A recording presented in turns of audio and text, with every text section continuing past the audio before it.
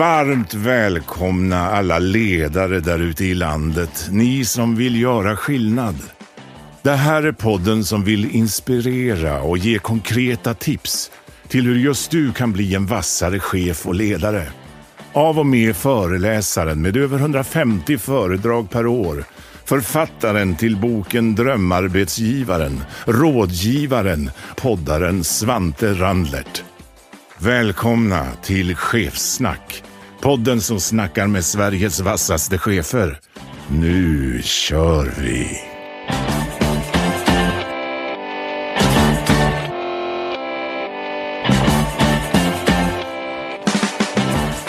Varmt välkommen tillbaka till ledarskapspodden Chefssnack.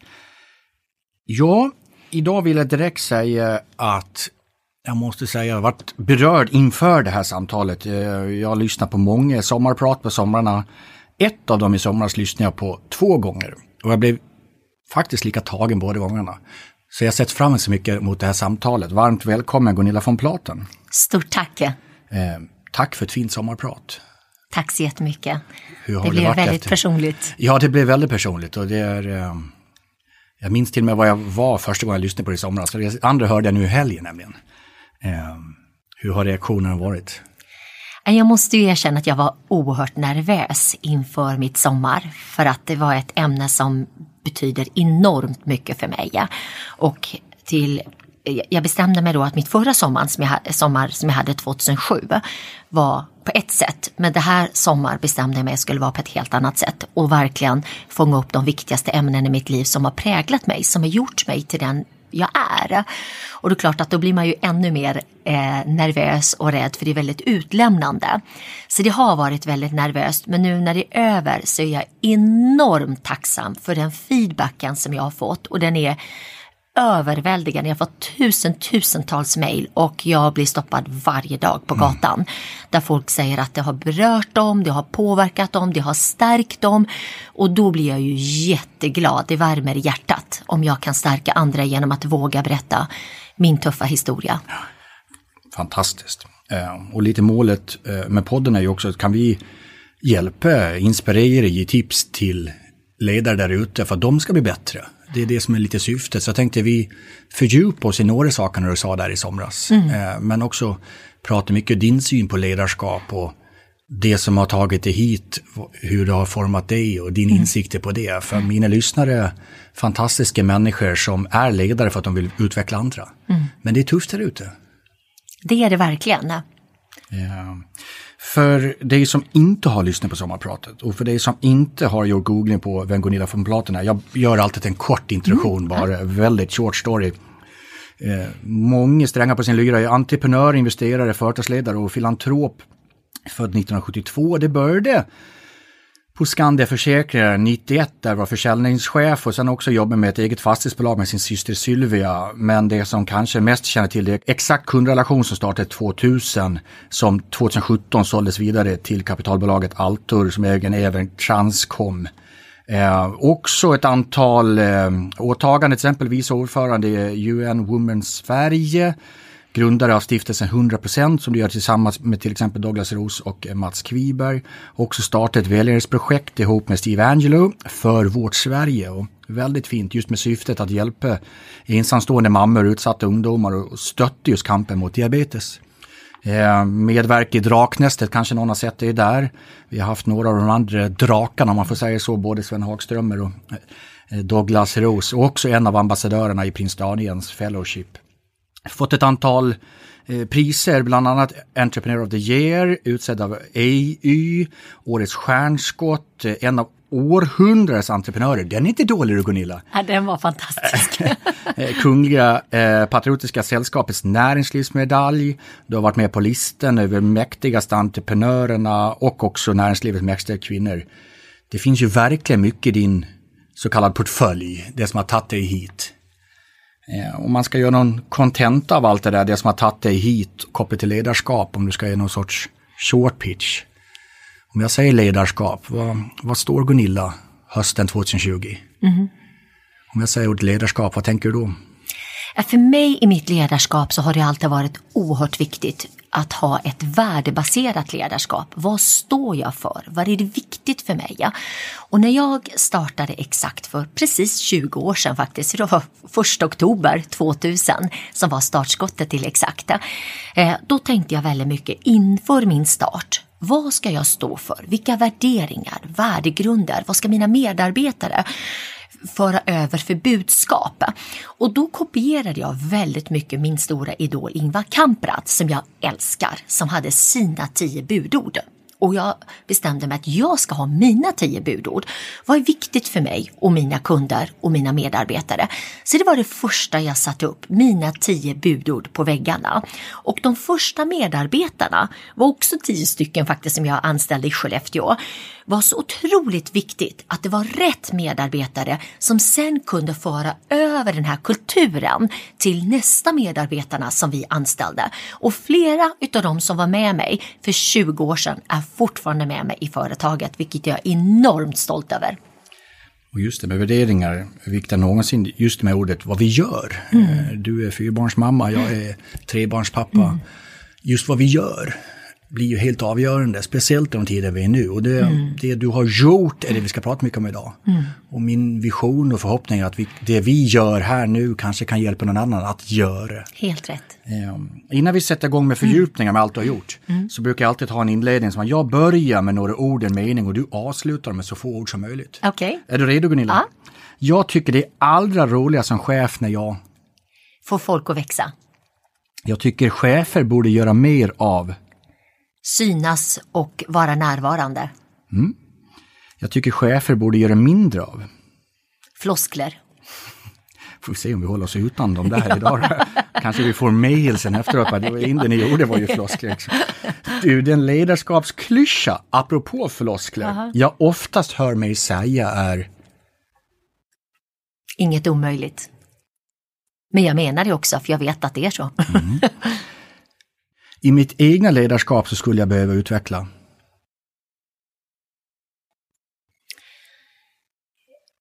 Det är någonting som jag har jobbat på i alla mina år ända sedan jag blev chef på Skandia. Det är att folk är inte som du är. Jag har ju så höga krav på mig själv och att jag har insett att jag kan inte ställa samma krav på mina medarbetare som jag ställer på mig själv. Det ledarskapsråd jag önskar att jag hade fått tidigare är... Det är en jättebra fråga. Jag har aldrig tänkt på. Det är kanske någon som är i början på sin ledarskapskarriär nu. Ja. Som vill ha tipset som du nu har insett efter dessa år som ledare. Jag skulle nog säga att ibland så hamnar du i en situation där du behöver säga upp en person. Och det var för mig oerhört jobbigt i början. För att det var så mycket känslomässigt och ofta så kom jag väldigt nära den här personen och så. Men det betyder ju inte att den personen är en dålig person. Det är bara det att den passar inte riktigt på det här jobbet men kommer förmodligen blomma någon annanstans.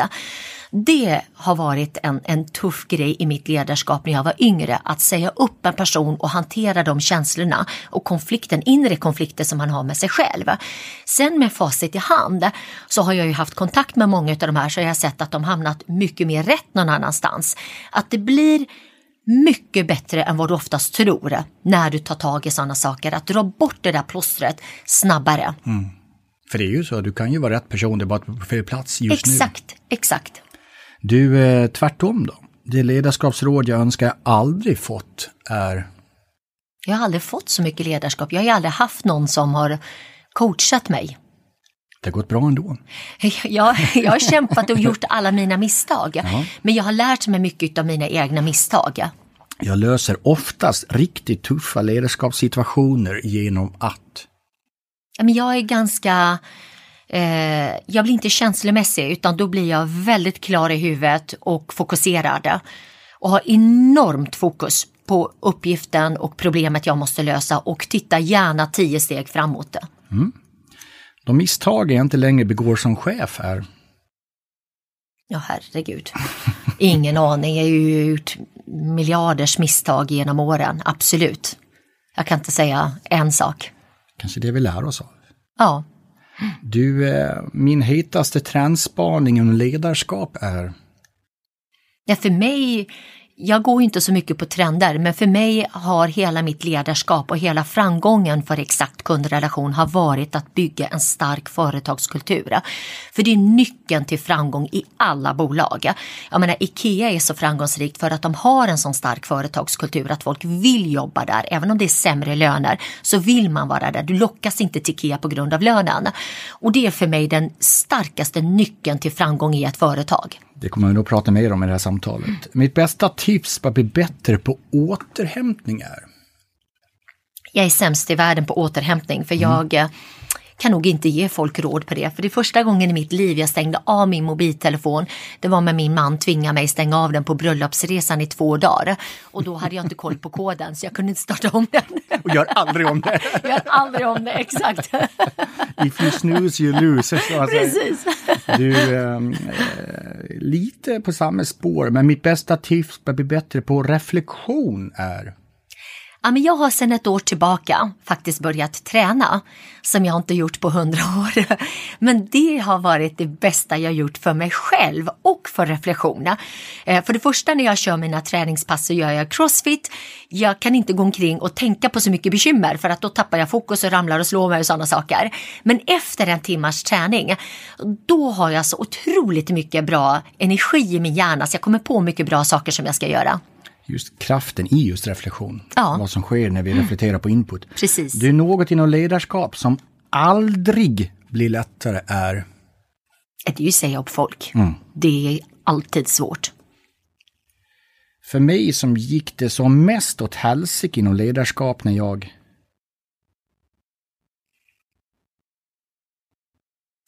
Det var nog lära sig konflikter med facket, måste jag säga. Det var en helt ny värld. När jag kom till Norrland, där måste man absolut ha kollektivavtal från dag 1. Det spelar ingen roll om du har en anställd eller vad du har, så måste du ha kollektivavtal. Och att ha de här konflikterna med facket där man inser att facket är ju inte där för att värna om medlemmarnas bästa alltid, utan de värnar om sina eget bästa och bara rekrytera nya medlemmar och så. Det var för mig en chock som jag också beskriver i min bok Draken i rummet som jag skrivit med min medförfattare Malin Rosa. Jag skulle kunna skriva en hel bok om facket. Det tar vi en annan podd. Den heter något annat. Du, inom ledarskap då, så är jag genom åren mest stolt över... Att jag kunnat följa och se så otroligt många medarbetare hos mig som har vuxit flera meter. När de har kommit till mig och sagt så här: det här kan jag inte, Gunilla. Jag är inte ens utbildad inom det här området. Men de har rätt värdegrunder, de har rätt inställning och har vuxit så många meter. Det är jag så stolt över. Kanske det ledarskapet går ut på. Ja. Du, jag tappar mitt eget engagemang när jag... Negativa människor är det värsta jag vet. Som bara ser problem istället för möjligheter. Det tycker jag är dränerande. Det är viktigt just nu, vi spelar in den här podden hösten 2020, ser vi alla problem på grund av covid-19 eller så ser vi, finns det någon möjlighet med allt det här? Absolut. Du, det som få vet om mig som ledare är att jag är så sjukt transparent så att jag tror inte jag har så mycket hemligheter. Du får det du ser. När jag inte tänker på vad jag ska tänka, då tänker jag på... Ingen aning. Jag tänker alltid framåt hela tiden. Jag är som många steg framåt. Ibland när jag sitter och pratar med min man och diskuterar olika saker så säger jag, men vänta lite, jag hängde inte med. Vad är den där röda tråden? Jo, den är där och där och där och där. Så det är nog en typisk drag utav mig att jag har popcornkastrullen sätter igång och det är ingen annan som ser den och är med i mitt huvud. Men det är många steg framåt. Du, lite följdfrågor då. Du sa några gånger att du är duktig på att se mycket framåt. Och jag gillar ju att, lite symboliskt, att vi har en framruta i en bil och vi har en liten backspegel. Och det är lätt att man ser problemen och det är allt det som har gjort. För det är också det vi kan mäta, det som har varit. Kan det vara att ibland horisonten är för långt framför dig? Att vi är för långt. För just nu i de här tiderna så är det väldigt mycket man kallar för att förkorta horisonten. Helt rätt. Men jag tror att varför jag alltid har sett så många steg framåt är att jag har haft så enormt många utmaningar i mitt liv.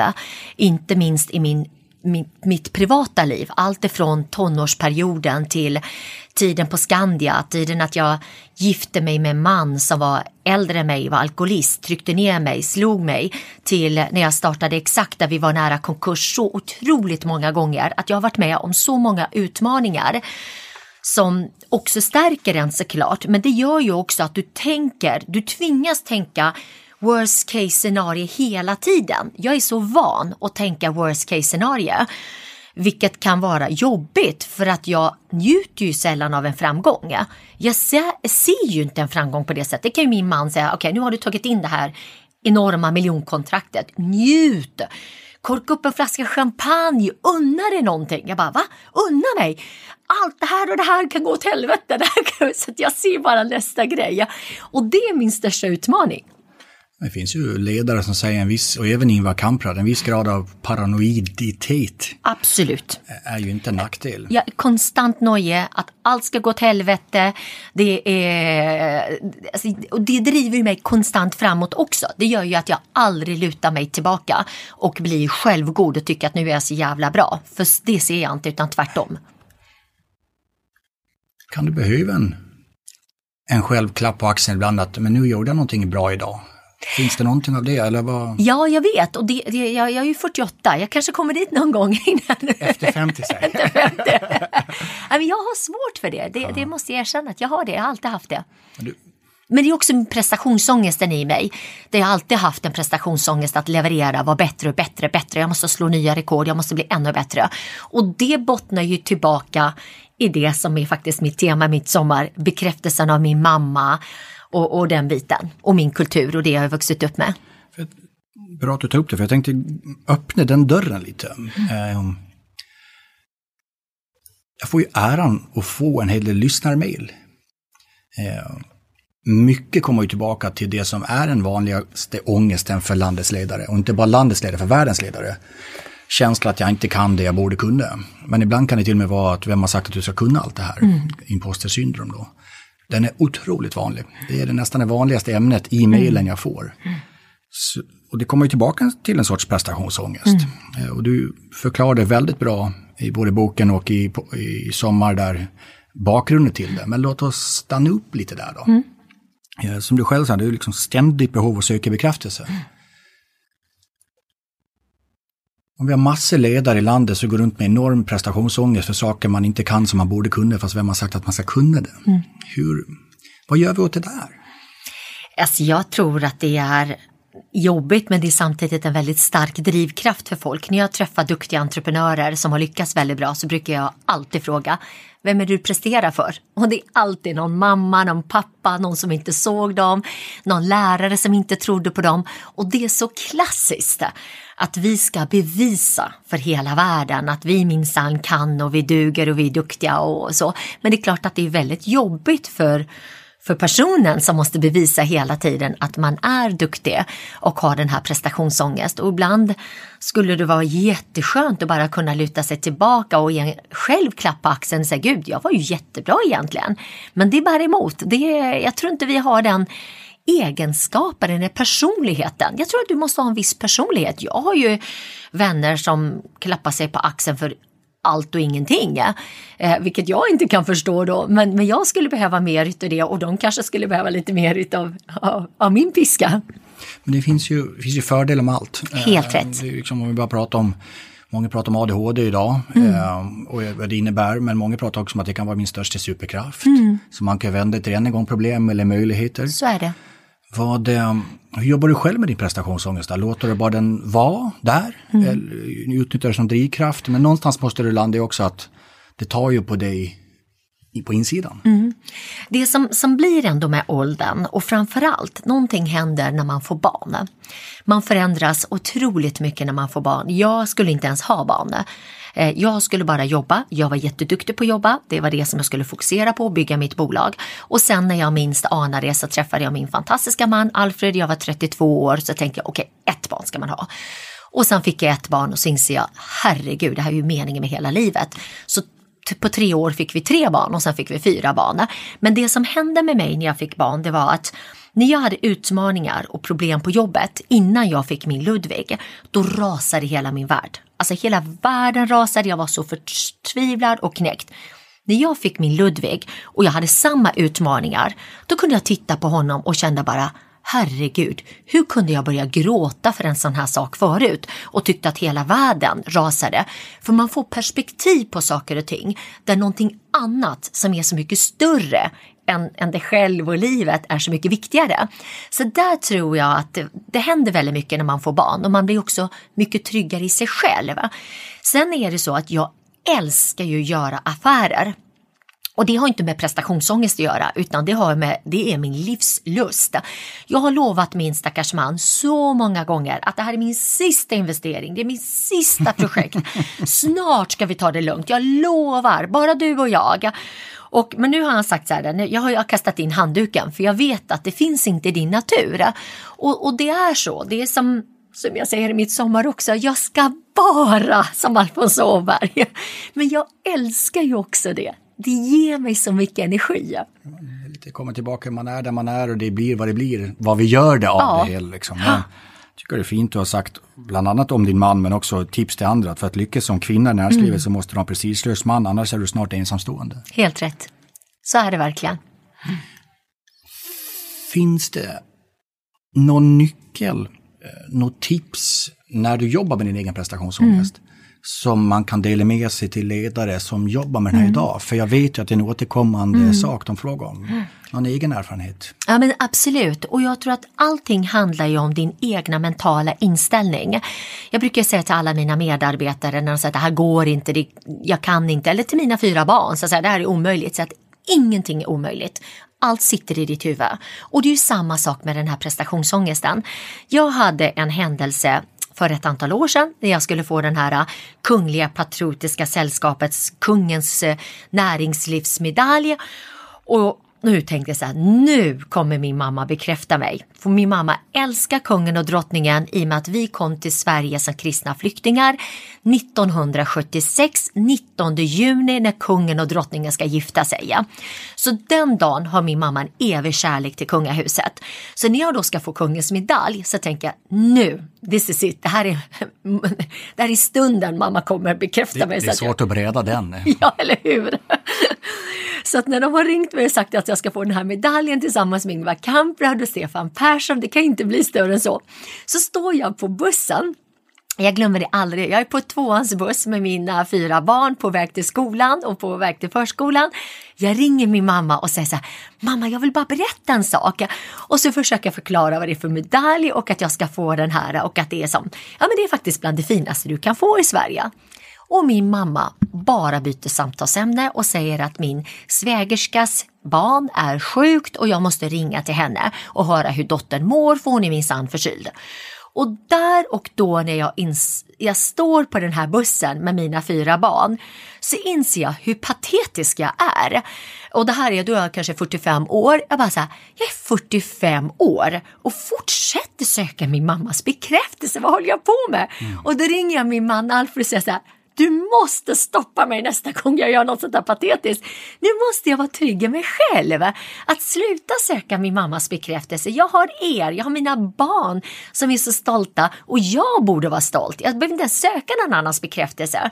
Men det sitter så djupt rotat i oss alla. Det här lilla barnet som ska söka. Exakt, det är så. Om vi ska lyfter det från bara Gunillas önskan att bli sedd av sin mamma till, vi kan väl ta hela svenskar eller hela världen, att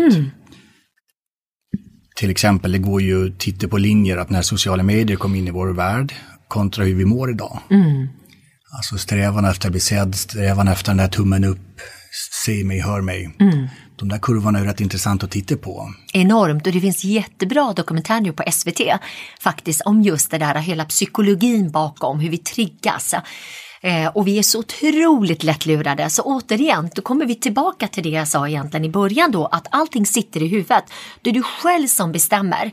Måste jag ha min mammas bekräftelse? Måste jag ha Lisas och Kalles bekräftelse som jag inte ens känner? Om jag vet att jag har gjort någonting bra, då vet jag ju det. Eller hur? Ja. Och en gång, jag försöker läsa väldigt mycket på det här ämnet. Både som förälder men också som coach och ledare i det här. Att Jag har ett slarvigt uttryck som man egentligen får säga, men det är en viss dopaminarkomani. Absolut. Och sen när du väl börjar så vill du bara ha mer och mer och mer. För du blir ju aldrig nöjd. Du blir aldrig tillfredsställd. Sockret, mer och mer och mer. Exakt. Och det är ju det som, oavsett om det är sociala medier eller från din mamma eller från din chef. Till slut så blir vi blir inte tillfredsställda någonstans på de här bitarna. Så är det verkligen. Vad gör vi åt det här då? Förlåt, jag borrar lite här för att du är så transparent och du har verkligen tankar om det. Vad är din tanke på hur vi blir bättre på det här? Jag tror att väldigt mycket, eller hur jag själv tänker, jag kan bara utgå från mig själv. Exakt. Det är att jag tänker väldigt mycket att jag måste bryta mönster. För det är ju så att du har ju ett destruktivt mönster, du måste som bryta det. Det är ju som vilket beroende som helst. Om du är sockerberoende, alkoholberoende eller vad som helst, så måste du först komma till underfund med att du har det här mönstret och också bryta det. Så jag försöker som tänka medvetet mycket mer på ett sätt än vad jag har gjort förut. Och också rannsaka mig själv mycket. Varför behöver jag den här bekräftelsen? Till vilken nytta är det egentligen? Vad ger det mig för kickar? Och måste jag ha de där kickarna? Är det så nödvändigt? Så att jag har jättemånga frågeställningar som ploppar upp i mitt huvud som jag försöker hantera för mig själv. Och en sak som jag har gjort i hela mitt liv, som också var en väldigt bra grund till min bok Draken i rummet, det var att jag har skrivit dagbok. Jag har skrivit dagbok sedan jag var tonåring och det är också en slags terapi faktiskt. Att istället gå till en terapeut så skriver jag av mig mina tankar och känslor och de är bara mina. Men de hjälper mig när jag sitter där med min dagbok och skriver ner dem. Då blir det också, jag visualiserar mina tankar på ett helt annat sätt och då inser jag också emellanåt hur patetisk jag är när jag ska ha den där mammas bekräftelse. Behöver jag verkligen den? Nej, jag behöver inte den. Jag har ju en trygghet i mig själv idag med min familj och min man och mina vänner och jobb och allt det där. Varför ska jag söka den? Så att jag tror att när du sätter det på pränt, då blir det så tydligt. Så det har varit ett bra sätt för mig. Och där beskriver jag inte det du sa att du börjar träna, men för mig är det så här, det du gör där, du reflekterar ju. Exakt. Någonstans, det är en klyscha, floskler, ja, men alltid bli påminna om att vi får aldrig några andra resultat om vi inte gör någonting annat. Så är det. Men hur länge har vi inte tänkt samma tanke vi hade igår? Och vi har gjort samma aktivitet som vi gjorde igår. Precis. Där kan jag säga, när jag levde med den här mannen som var alkoholist och var jättedum och slog mig, tryckte ner mig, alltihopa, då skrev jag också dagbok. Varenda gång han kom och bad om ursäkt och skulle bli bättre och allting skulle förändras, det var paket och blommor och förlåt och allt möjligt, då gick jag tillbaka till mina dagböcker. Vad var det han egentligen hade gjort? För det är så lätt att glömma och förtränga saker som är jobbiga. Och då inser jag, nej, det här är samma mönster. Det kommer tillbaka. Han kommer aldrig förändra sig. Jag kan aldrig förändra en annan människa. Jag kan bara förändra mig själv och min egna inställning till saker och ting. Så efter 2 år fick jag modet att lämna honom. Världen, den har aldrig rört sig snabbare än just nu. Därför är den världsledande advokatbyrån Bird & Bird valet för ditt företag när ni behöver en strategisk, juridisk partner som kan hjälpa er att navigera rätt i ett föränderligt digitalt landskap. Vare sig det gäller kommersiella avtal, M&A, personalfrågor eller att ta vara på just ert företags immateriella rättigheter, då är Bird & Birds experter ert självklara val. Affärerna, ja, de stannar ju sällan inom Sveriges gränser och därför står Bird & Birds medarbetare redo att hjälpa er driva ert företag framåt på 29 kontor i 20 länder runt om i världen. Vill du veta mer? Då tycker jag att du ska kontakta Bird & Bird i Stockholm. Jag vill tacka vår partner Hypergene. Och den här gången då tänkte jag faktiskt pang på bara dra ett citat från deras kunder. Det här är en chef i ett internationellt bolag som säger att de stora vinsterna, det är tidsbesparingen i budgetarbetet och att prognosen blivit mer exakt. Med ett fungerande beslutsstöd på plats då skapar dessutom ett större engagemang hos alla anställda. Genom att digitalisera verksamhetsstyrningen i Hypergenes molnbaserade lösning, då får man affärsplanering, finansiell planering, uppföljning och analys att hänga ihop i ett samlat verktyg. Det här, det skapar effektivitet och öka konkurrenskraften. Gå direkt in på hypergene.se så får du veta mer. Där var du 27 år. Det kanske sitter en kvinna eller man just nu och är i den sitsen. Tyvärr måste jag säga, om man tittar på statistiken så är det till och med högst troligt. Du har mikrofonen här, Gunilla. Vad vill du säga till dessa människor som just nu lyssnar? Du har varit i den här sitsen. Och då skulle jag verkligen säga att du kommer få det bättre utan. Det finns ingenting vidrigare att vara i en destruktiv relation där man är rädd för att lämna. För då tänker man att jag blir ensam. Hur ska det gå att vara ensam? Och då skulle jag säga att du har aldrig varit så ensam som du är i den här destruktiva relationen. För man är mer ensam än någonsin. När jag lämnade den här mannen så var det verkligen som att någon hade tagit struptag i mig i flera års tid. Och när jag lämnade honom, han tog ju också alla mina möbler och alltihopa. Han tömde mitt hem, stal allt jag ägde. Och då ringde jag honom, jag kommer aldrig glömma det. Jag ringde honom och sa, behåll allting. Jag är yngre än dig, jag har hälsan, jag kommer bygga tillbaka allt.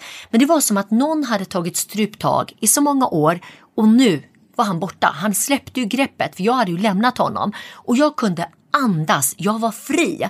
Jag var fattig som en kyrkrotta. Hade inte ens pengar till lunch, för allt satsade jag sedan i aktiekapitalet i bolaget. Men jag var fri och jag ägde mig själv. Och ingen skulle få äga mig igen. Här bestämde jag mig för där och då. Vilken genuin skitstövel. Ja. Han dog för 1 år sedan i alkoholismen. Och jag var inte ledsen, som du förstår.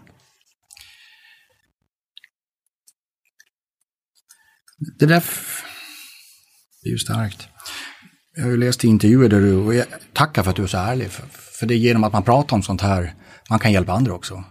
Ja, men precis, och jag har kommit till den punkten, som sagt, nu är jag så pass gammal så att jag måste våga prata om det, för att om ingen utav oss vågar prata om det och vi går omkring och låtsas och har de här fasaderna, då kommer vi aldrig hjälpa den yngre generationen som kommer efter oss. Vi har en skyldighet att våga faktiskt prata om de här tuffa situationerna, tuffa sakerna i livet. Det är enda sättet att stärka andra, och det är därför mitt sommar blev så personligt och min bok är så otroligt personlig. Och det är klart att det är jätteobehagligt för mig.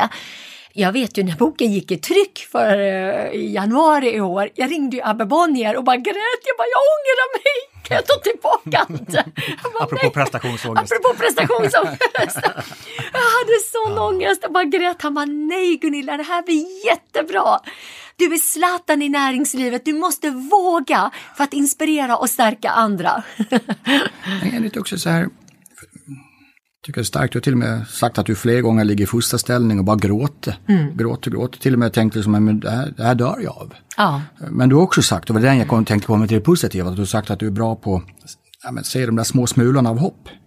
Och liksom ta tag i de här smulorna. Är det inte det vi kommer till lite apropå att se framåt? Så är det verkligen. Och där tror jag också att du har en viss personlighet. Och i mina utmaningar under hela min uppväxt så har jag ju från tonårsperioden och uppåt har varit enorma utmaningar med kulturkrockar och traditioner och seder. Och sen när jag kom ut i näringslivet, jag fattade inte den svenska koden, jag förstod inte jantelagen, jag förstod inte att man inte fick vara duktig. Alltså det var så mycket. Och sen komma in i maktens korridorer med manliga strukturer där man är ensam kvinna och med allt vad det innebär. Men jag har alltid i mina utmaningar och svårigheter, jag verkligen legat i fosterställning och tänkt att nu dör jag, så är det någon liten glimt i huvudet, någonting som jag brukar se som, och det här är också som jag pratat många gånger med min man, nu har vi varit ihop i 16 år, han bara, jag hittar inte den där positiva saken. Jo, men ser du inte? Där borta, där tror jag att vi kan överleva om vi bara gör så här. Så att det har varit en styrka att jag kan se de här positiva, små positiva sakerna i livet som jag klamrar mig fast vid, och sen stärks de och blir mer och mer. Vi håller oss kvar kring de där smulorna av positivism. Covid-19, det är ju ett helsike. Det kan man väl konstatera. Men istället för att lägga massa tid på allt helsike det är. Om vi ska se någon smula av positivism av covid-19, vad säger Gunilla då? Nej men, jag har ju, om man bara tittar på Transcom exakt, så började ju jättetufft för oss som för alla andra. Men där måste jag säga att Jonas, våran koncernvd, har varit helt fantastisk. Han gjorde ett enormt arbete. Vi ställde snabbt om. Vi är ju ett digitalt företag. Vi jobbade ju med work at home tidigare i många av våra länder. Vi kunde snabbt ställa om. Och vi har också faktiskt i den här krisen kunnat växa och ta nästa nivå i bolaget. För oss så var det till och med lite positivt, för att då insåg man att du behöver en outsourcingpartner i en kris när du själv inte kan ha din personal som kommer på plats och sådana saker. En hel del av mina investeringar som jag gjort, inte minst i Jepster, ett företag som jag investerat i, de tappade ju över en natt en stor del av deras marknad för läxhjälp. Barnpassning, när föräldrarna satt hemma och kunde barnpassa och göra läxhjälp. Vad skulle de göra då? Ja, men då fick ju Jakob snabbt tänka om och tänka nytt. Helt plötsligt kunde de hjälpa ICA med bara hemmatkassar, hjälpa apoteket. Så det kom nya affärsmöjligheter som de aldrig hade tänkt på annars. Så att jag tror i alla de här kriserna så finns det också självklart positiva saker, så det är inte bara av ondo. Sen givetvis är det vidrigt och det har varit ett blodbad och det är många som har haft det jättetufft. Och inte minst så självklart alla dödsfall och sjukdom och allt det där. Men jag försöker även där tänka positivt. Vad kan vi lära oss? Hur kommer vi börja jobba framöver? Kommer vi bli mer digitala? Absolut. Kommer vi minska vårat resande? Är jag övertygad om. För nu inser vi att det går ju alldeles utmärkt att ha Google Hangout eller Zoom och vi behöver inte träffas för det minsta möjliga och sådana saker. Så att jag tror att det kommer komma 2.0 eller vad vi kan kalla det, en förändring. Ja, men mycket när man sitter och tittar på dig och lyssnar på dig, mycket kommer ju tillbaka till mindset. Och jag försöker, jag jobbar ju som föreläsare till vardags. Varenda föredrag idag för ledare, just på mindset, så påminner jag alla om att där vi är hösten 2020, det är precis det vi var 1994, när internet kom. En grupp av människor sa nämligen så här: kan vi gå tillbaka till det normala? Och vad hör jag med covid just nu? Kan vi bara gå tillbaka till det normala? Och varför jag vill ta lärdom från det här, att de som när internet kom insåg att nu finns det möjligheter med 1 och 0. Det är idag världens högst värderade varumärken. De är skapade tack vare internet. De som var branschledande innan 94, hälften av dem finns inte kvar. Och då pratar jag världens största bolag. Så den lärdomen borde vi ta apropå mindset. Vi väljer, ska vi gå tillbaka till det normala och vara rädd för internet? Vi hade en minister som sa, det är en fluga. En minister sa det. Och sen världens största bolag idag, 2020, är de som tack vare internet har kunnat starta. Reflektion kring den lärdomen. Så är det i högsta grad, och jag tror också att det finns en stor risk och farhåga här för folk som inte riktigt har förstått att företag inser att jag behöver mindre personal. Det kommer bli tuffare på arbetsmarknaden, det är jag övertygad om.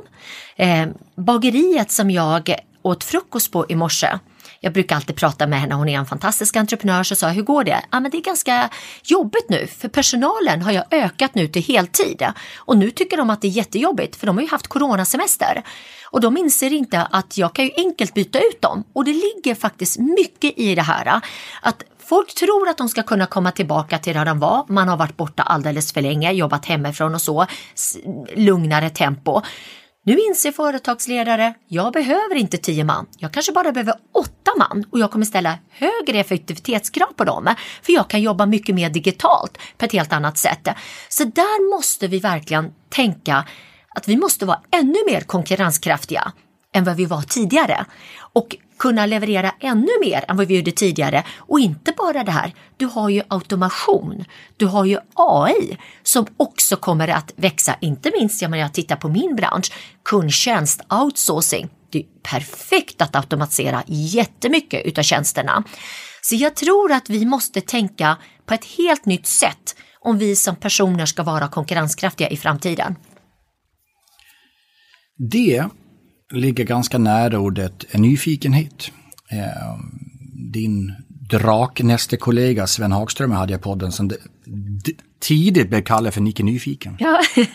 Och från det samtalet tog jag verkligen med mig att sluta aldrig vara nyfiken. Apropå vad internet, apropå vad covid kan hjälpa oss med. Jag tänkte vi stanna upp där kring ordet nyfikenhet ett tag. Och så någonstans, jag bottnar väldigt ofta i det goda citatet att bli förstådd börjar med förstå. Så jag försöker alltid vara nyfiken på förståelse. Och då tänkte jag vi ska prata om 2 ämnen. För jag är man och jag är född på Gotland. Det vill säga att jag är svensk man. Jag tänkte vi ska prata lite om förståelse från en kvinna som inte är född i Sverige. Och så tar vi det som en 2-delad. Känns det bra? Absolut. Din första låt, vi börjar först med man-kvinna. Din första låt i sommarpratet förstår jag var välvald. It's a man's world.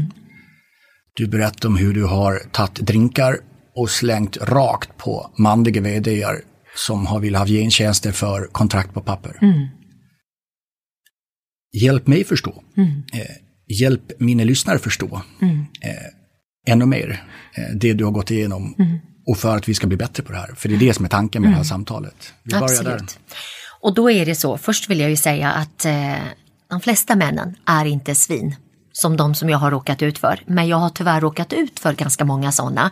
Och jag tror också det som man säger att psykopater, det här är oftast chefer och näringslivet. Och det kanske är så, det är den världen jag är i. Jag tänkte jag som leda en podd om ledare.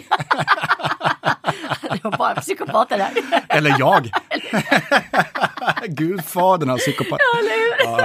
Ja, det är härligt. Ja, skämt åsido. Nej, men det är klart att som kvinna, som invandrare så har man ju andra utmaningar än vad man har som en svensk person och dessutom man som är uppvuxen i Sverige. Jag kommer ihåg så himla väl när jag vann The Entrepreneur of the Year för Norrland så skrev Norra Västerbotten den mest elaka ledarsidan om mig. Att den här invandrarflickan från Damaskus, jag har aldrig satt min fot i Damaskus, som vinner över nationalkillenorden Boliden. Och sen så började de jämföra mig med Anna Lind. Och hur gick det för henne? ... Jo, Anna blev ju tragiskt mördad. Betyder det att jag ska mördas? Alltså det var så otroligt vidrig artikel. Ja, alltså jag grät när jag läste den här. Och min man bara, läs inte skiten, ge dem inte det. Då ringde jag chefredaktören och sa, hur kan ni skriva någonting så vidrigt? Jag är er största privata arbetsgivare. Jag är största skatteintäkterna i hela Skellefteå. Jag har flest antal anställda. Hade jag varit man, hade jag varit Skelleftebo så hade ni hyllat mig. Och om jag var 4:e generationens Skelleftebo. Och då säger han bara, men nu är du inte det. Och då inser jag kommer aldrig kunna förändra de här strukturerna. För de är så djupt rotade. Och tillbaka då till det du började med. Jag är ju uppvuxen i en kultur där vi kvinnor per default inte är lika mycket värda som männen. Vi ska städa, vi ska laga mat, vi ska passa upp männen. Det är som en del av kulturen. Jag är barn nummer 5 av 9. Jag är den första flickan som bryter det här mönstret. Jag är det svarta fåret som absolut inte vill finna mig i det. Jag står inte och lagar mat. Jag städar inte. Jag smiter ut. Jag vill bara leka med mina kompisar. Jag vill bara vara svensk och göra som mina svenska kompisar. Du är ju chef över din man. Ja. Snacka om skillnad. Ja, visst. Till min mamma kan ju inte förstå det. Fast än en gång, annorlunda resultat är men gör någonting annat. Så är det verkligen, absolut. Nej, så att jag har ju i mitt liv har jag ju kämpat och stångats mot de här patriarkala strukturerna. Och sen kommer man ut i näringslivet där man tror att jag lever i ett fritt samhälle. Sverige, vi är så moderna. Så inser man, du går rätt in i väggen. Vi är inte alls så moderna. Det här var ju ingen större skillnad än det jag har vuxit upp med. Och det är ganska tragiskt att springa in i den väggen och inse att det är på samma sätt. Jag menar, hur många gånger får en man den frågan att, Svante, vad är du beredd att göra för att jag ska signa min signatur på det här kontraktet? Och så tittar du på mig med ett speciella ögon. Och sen pekar du att mitt hotell är bara tvärs över gatan där. Och så tittar du igen på mig. Det har ju du aldrig utgår jag ifrån, behövt råka ut för. Lägga mig helt platt, det har aldrig hänt. Nej, medan jag som kvinna har råkat ut för det så många gånger. Och utifrån min bakgrund och vad jag har varit med om, tagit det där glaset och kastat det i ansiktet på den mannen varje gång och var beredd att ta konsekvenserna av det. Att behöva säga upp varje medarbetare, stå på gatan igen, stå på ruta 1 och tappa hela mitt företag. Och jag skulle göra det varje dag i veckan. Vi är tillbaka lite till det du började samtala med, det är dina djupaste grundvärderingar och faktiskt göra dem. För att citera det, maktens män har en helt egen moralisk kompass. Om vi öppnar den dörren då, berätta om den kompassen. Än en gång, jag sitter här som nyfiken svensk man och vill lära mig. Jag tror faktiskt att många gånger så tänker inte ens männen på det när de gör det. Utan, och nu har jag ju som jobbat som ledare och jobbat i näringslivet och jobbat i olika chefspositioner, alltifrån anställd och egen och alltihopa, och sett i alla dess olika former. När män tillsammans går ihop, ni kan bli som små pojkar, ursäkta att jag säger det, men ni blir som, jag menar nu har jag ju 3 små pojkar själv så jag ser ju mönstren hos mina små pojkar. Ni glömmer av, och ni kan också glömma av, jag har ju varit i många situationer där jag är ensam kvinna bland männen. De tänker inte ens på att jag är där. När de pratar om kvinnors attribut och så, då tänker de inte ens, men vänta lite, där står ju faktiskt en kvinna och är med oss, men hon är ändå inte med, för jag kommer inte riktigt in i gänget ändå, utan då blir man de här små pojkarna, och man gör det många gånger, tror jag också, omedvetet. Så det är inte alltid att man gör det för att man är elak, utan det bara, det ligger kanske i er natur. Du får hjälpa mig här. Ja. Det är för enkelt att skylla på arv. Men däremot så kan vi ju göra någonting åt det. Absolut. Om det är omedvetet det där då, vad ska du säga hur vi kan medveten göra det här då? Nummer 1, att vi vågar faktiskt prata om det. Både som män och kvinnor. Och det är ju fantastiskt bra att du tar upp det här, Svante. För att det tror jag är oerhört viktigt. Det var ju också en utav sakerna när jag hade mitt sommar, så tänkte jag, hur kommer männen reagera? Och där måste jag säga att feedbacken har varit magisk utav männen. För som jag började, de flesta männen är inte skitstövlar. Men det finns tillräckligt många som är skitstövlar. Och reaktionerna från männen har varit helt otroliga, där de har kontaktat mig, jättemånga, och sagt, hur ska vi förändra de här maktstrukturerna? Det är ingen som har sagt emot mig att det inte är så och sagt att du har helt fel. Tvärtom så bekräftar de att det är så. Men jag måste göra en förändring, säger de, för min dotters skull, för mina barnbarns skull. Och där har vi alla ett ansvar genom att vi vågar sitta och prata om det. Och också tänka på, hur uppfostrar vi våra barn? Jag har 3 pojkar och en flicka. Hur uppfostrar jag mina pojkar kontra min dotter? Och det är så lätt hänt att hamna de här, du är så duktig Elisabeth, vad du är duktig som hjälper mig städa, och du har plockat ditt rum. Medan killarna kommer undan och behöver inte vara duktiga pojkar, men vi flickor ska vara duktiga flickor och sådana saker. Jag tänker väldigt mycket på min uppfostran, hur jag uppfostrar mina barn faktiskt. Och där har vi alla som föräldrar ett ansvar. En sak du säger där, och jag kan vara utifrån den jag är, inte vad andra gör, det är ju lite du var inne på, att våra symbolhandlingar, vad vi faktiskt gör. Jag själv, bara utifrån egen reflektion, under nu hösten med Black Lives Matter, så har jag nära en mörkhyad vän som hjälpte mig förstå av handlingar jag inte har gjort. Ta ett exempel. Och jag skäms, men det har också lett till otroligt mycket dialog med min vän. Och jag tror vi hittar varandra ännu djupare efteråt. Och framförallt vad jag tänker på, vilket symbolhandlar man väl gör. Jag kan faktiskt vara ärlig och säga att jag och ett killgäng, vi var över till Riga. Tyvärr väldigt rasistiskt, får jag säga, det jag upplevt. Och min mörkhyade vän fick en kommentar på dansgolvet, say hi to Barack Obama. Och ska vara helt ärlig, vi i grabbgänget, vi skrattade åt kommentaren. Jag gick inte fram och försvarade min vän. Och nu efteråt, så här, vad fan gjorde jag inte det för? Och det är det jag tänkte, den här symbolhandlingen. Nu bara tar jag ett exempel hur jag efteråt har fått en reflektion och skäms. Men det krävs att någon gör handlingen. Likadant här. Exakt. den här kompisen som kanske säger en sån kommentar till dig som får en drink över sig. Ja, men det är ju viktigt att alla vi, men vad håller du på med? Efter MeToo dessutom. Att alla vi nu borde nog tänka på alla våra symbolhandlingar. Det är lätt att vi gör saker i grupp för att vi gör saker i grupp. Exakt, för det är det som jag säger. Och jag tror att ni män är på ett positivt sätt också gruppmänniskor. Ni är lagspelare på ett helt annat sätt än vad vi tjejer är. Vilket är beklagande på ett sätt för oss tjejer. För att vi är dåliga på att stötta varandra. Och det måste man också våga prata om. Att vi tjejer är inte lagspelare. Jag hjälper min bästis. Jag hjälper ingen annan. Du kommer inte in.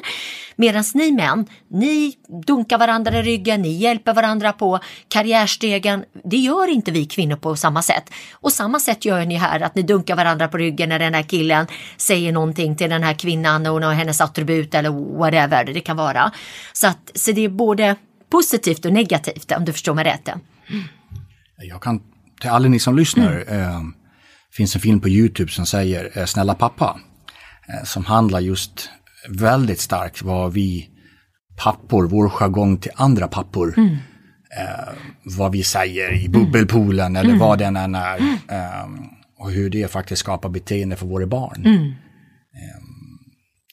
Värt att tänka på. Absolut. Precis, varenda symbolhandling tycker jag är otroligt viktig. Visste du att sjuksköterskan Florence Nightingale, hon var ansvarig för en sjukstuga på en militärbas på 1850-talet. Där lyckades hon sänka dödligheten från 42 till 2%. Främst genom att få alla att tvätta händerna. Ja, nu har du kanske lärt dig något nytt idag. Vad vill du lära dig nytt imorgon?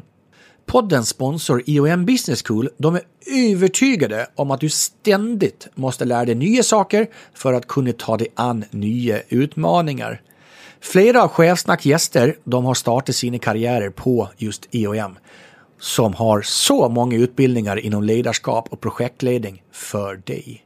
På iom.se/Svante så bjuder de på erbjudanden och ny kunskap. Personalen, det är ju den viktigaste resursen. Det tror jag alla som lyssnar på den här podden håller med om. Poddens partner Quinix, de har gjort en undersökning där de kan säga att 30% av alla schemalagda timmar, de är överbemannade. Medan 16% är underbemannade. Vi är alltså inte så bra på att pussla scheman med hänsyn till kollektivavtal, verksamhetens behov och framförallt medarbetarens önskemål. Om vi nu minskar överbemanningen, ja men då kan vi ju minska kostnaderna rejält. Och om vi undviker underbemanningen, ja men då kan vi öka intäkterna rejält. Vem vill inte det här? Läs mer på quinix.com/chefsnack. QUINYX. Quinix. Svårt att stava, lätt att använda. Tack Quinix. Från sommarpratet, både bilder från när din mamma ställer sig som mänsklig sköld framför kusinen som blir bortrövad. Din farmor, som de historierna du återberättade när hon gick över ängar och hittade släktingar nakna på en äng. Sånt som jag som man från Gotland måste få höra.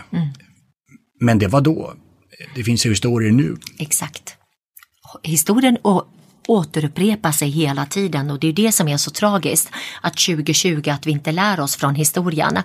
Och 1915 när turkarna mördade nästan 2 miljoner kristna, syrianer, armener, kopter och 2 miljoner, och det var Hitlers förebild för förintelsen. Han har ju känt citat från det här, för att det var ingen som brydde sig. Hela omvärlden visste om det här folkmordet och ingen gjorde någonting. Min farmor överlever, för hon gömmer sig och sin lillebror i en sinad brunn. Håller för munnen på honom så att han inte skriker, och ser hela släkten, familjen, alla i den här lilla byn. Över 350 människor slaktas framför dem. Och sen kommer de upp i den här byn och går mellan liken. Och till slut så är det en kurdisk familj som hittar min farmor och säger att vi låter dig överleva om du blir våran slav åt vårat barn, ta hand om det, ta hand om hushållet. Och då är hon knappt 8 år, min farmor, och blir deras slav. På det sättet får hon mat för dagen. Och sen gömmer hon sin lillebror i ett stall för hon inser att det är varmt där bland djuren och så. Och varje dag när hon får sin skål mat så springer hon ut till sin bror och delar maten med honom. Och det här har ju präglat mig mycket mer än vad jag förstod när jag var liten. För när jag var liten och när jag gjorde busiga saker och jag skulle få stryk för det, då gömde jag mig alltid bakom min farmors rygg. Det var min trygga plats i livet. Och när jag låg bakom min farmors rygg, min lilla barnkropp som formade sig efter hennes kropp, då hade hon alltid ett långt halsband som min lilla syster Silvia hade gjort på förskolan med pärlor. Varje pärla symboliserade någon utav dem i familjen som blev mördad och så hade hon en sorgelåt för dem. Och där låg jag och hörde min farmor och försökte så här, trycka kudden mot ansiktet så hårt jag kunde och så ibland brukar jag fantisera mig bort. Min stora last i livet är godis, jag är godisman. Och då låg jag där och drömde mig bort om godis för jag hade inte råd med godis. Så det var, ja. Så det här har präglat mig mycket mer än vad jag har trott. Jag ser på dina naglar att farmor är med i rummet nästan. Ja, med röda naglar, absolut. Rött är min favoritfärg. Jag hörde det och så var jag så glad när jag ser att du har röda naglar och så farmor med i rummet. Tack för du. Ja. Tack för dina historier. Än en gång, det är en hel del dörrar som behöver öppnas. Det är då vi kan lära oss. Jag blir ju ledsen av kommentaren att vi lär oss inte alltid. Och det är det jag försöker med den här podden, att ge perspektiv, ge insikter. Jag är förbluffad över hur jag kan få mejl från kvinnor, för jag har valt att göra en intervjuserie på 100 ledare. 50 kvinnor, 50 män. Underbart. Jag är förvånad över att jag får mejl just att det är underbart. För mig var det en hel självklarhet att vi ska ha lika mycket män som kvinnor i den här podden. För att få in alla dimensioner. Jag vill ha äldre som yngre, jag vill ha olika bakgrunder. För tillsammans blir det ju en kompott av erfarenheter som gör att vi kan bli bättre. Vi måste lära oss att bli bättre. Absolut. Om vi tar det som slutdel då. Gunilla von Platens 3 tips för att bli bättre kopplat till ledarskap. Vi har pratat väldigt mycket människan, väldigt mycket livet idag. Jag ville det. Just för att du har erfarenheter som få där ute har. Och att du vågar öppna dörrarna. Därför jag vill tacka dig. Men vi avslutar med allt det som har tagit dig, Gunilla von Platen, hit. Vad är dina 3 bästa ledarskapstips? Oj, jag skulle nog säga en viktig sak, det är att människor kan mycket mer än vad de tror. Jag har verkligen rekryterat folk överallt. Alltså jag har raggat flygvärdinnor till mitt företag, för jag jobbar med service och kundtjänst. Då ska det vara fokuserade, gilla människor och så. Jag har rekryterade, jag glömmer aldrig när jag rekryterade en tjej på Skellefteåflyget. Hon bara, nej men jag kan ju ingenting om datorer, det är inte mitt område. Jag bara, här är mitt visitkort, ring mig, jag vet att du skulle passa. Och sen så började hon hos oss och jag sa att kunskapen behöver du inte ha. Men du måste ha rätt egenskaper och personligheter. Har du personligheten så kunskapen är det lättaste att ge dig. För att det är det svåraste att ge en person en egenskap. Så där skulle jag säga att om du hittar människor som har rätt egenskaper och rätt värdegrunder, så kan du göra dem till var som helst. De kan utvecklas hur mycket som helst. Det är en viktig lärdom som jag har gjort i livet. Titta på dig. Ja, men man kommer väldigt långt med rätt värdering och egenskaper, definitivt. Någonting som jag älskar och rekryterar om när det gäller människor, det är faktiskt hästtjejer. Jag älskar hästtjejer och hittills har jag aldrig gjort fel när jag rekryterat en hästtjej. De knorrar aldrig, de är uppe 8, de ska ta hand om det här djuret, de är aldrig sjuka, de är oerhört duktiga på ledarskap för att de har ju fått leda det här stora djuret som är mycket större än dem. Utan vi kan kommunicera med på ett sätt. Precis. Så hästtjejer kan jag i princip anställa på stående fot. Du behöver inte ens skicka in din CV. Och en annan sak som jag har lärt mig genom åren och mina misstag, det är att när jag tidigare rekryterade, bara, gud, den här personen har ju pluggat på Handels, har pluggat på KTH, har alla fina utbildningar i världen. Det här måste ju vara grym, smartare än mig på alla sätt. Och så rekryterar du den här personen och så är den helt fel. För den kan inte hantera människor. Den har ju pluggat jättemycket men kan inte. Människor har inte rätta egenskaper, har inte rätta värdegrunder. Då spelar det ju ingen roll om du har 10 utbildningar. Så det jag har lärt mig, det är att det är viktigare många gånger vad folk har gjort förut. Din arbetslivserfarenhet är mycket viktigare än vad faktiskt den utbildningen. För som sagt, vad är du normalbegåvad så kan du lära dig det mesta. Du behöver inte vara ett geni. Det är väldigt viktigt. Det är bra. Vi tar det som slutord. Hur känns det? Bra. Vad ligger i hjärtat just nu? Nej, men jag tänker såklart mycket på de här frågorna som vi har pratat om som är väldigt viktiga frågor för ett framgångsrikt företagsbyggande, för ett framgångsrikt samhälle. För det är ju det handlar om faktiskt. Jag menar, näringslivet speglar ju också hela samhället och våra strukturer. Och det jag tycker vi har pratat om idag, det är faktiskt orsakerna som skapar verkan. Det är lätt att affärer och resultat och pengar, för mig är det alltid en konsekvens. Det är aldrig en orsak. Och det vi har pratat om idag är orsaker. Du har bara en enda grej kvar idag. Okej. Vi ska alltid rulla ut en låt till lite toner som gästen själv får välja. Någon låt som kanske symboliserar människan. För övrigt så har vi relativt liknande musiksmak, för en av dina musikval i sommarpodden är, som jag och min fru alltid lyssnar på fredagskvällar, Edith Piaf. När det är fredagkväll så vi dricker ett glas rött, då brukar Edith åka på där. Gud vad roligt. Men då är det ju valet enkelt. Jag skulle välja Edith. Men du, innan du gör bestämma vilken låt vi ska ha så tackar jag alltid er lyssnare. Det är ju därför vi gör den här podden. Blir ni bättre, blir ledare bättre, då blir företag bättre, då blir Sverige bättre. Så utanför att vara för högtradig så vill jag hävda att vår vision är att försöka utveckla Sverige lite. Jag vill tacka er att ni lyssnar. Jag vill också tacka mitt team, producenten Brian van der Brink, redaktören Fredrik Andén och researchen Sara Palmqvist och alla kollegor på Hotel Six där vi just nu spelar in. Utan våra partners, inget chefsnack. Därför vill jag tacka Bird & Bird, Hypergene, EOM Business School och Quinix så mycket. Vi vill faktiskt veta, både jag och Nilla, vad ni tyckte om våra tankar. Så på LinkedIn och Instagram, där finns vi. In och kommentera, in och skriv dina känslor så ska vi försöka svara. Vi vill ha en dialog, vi tror inte på monolog.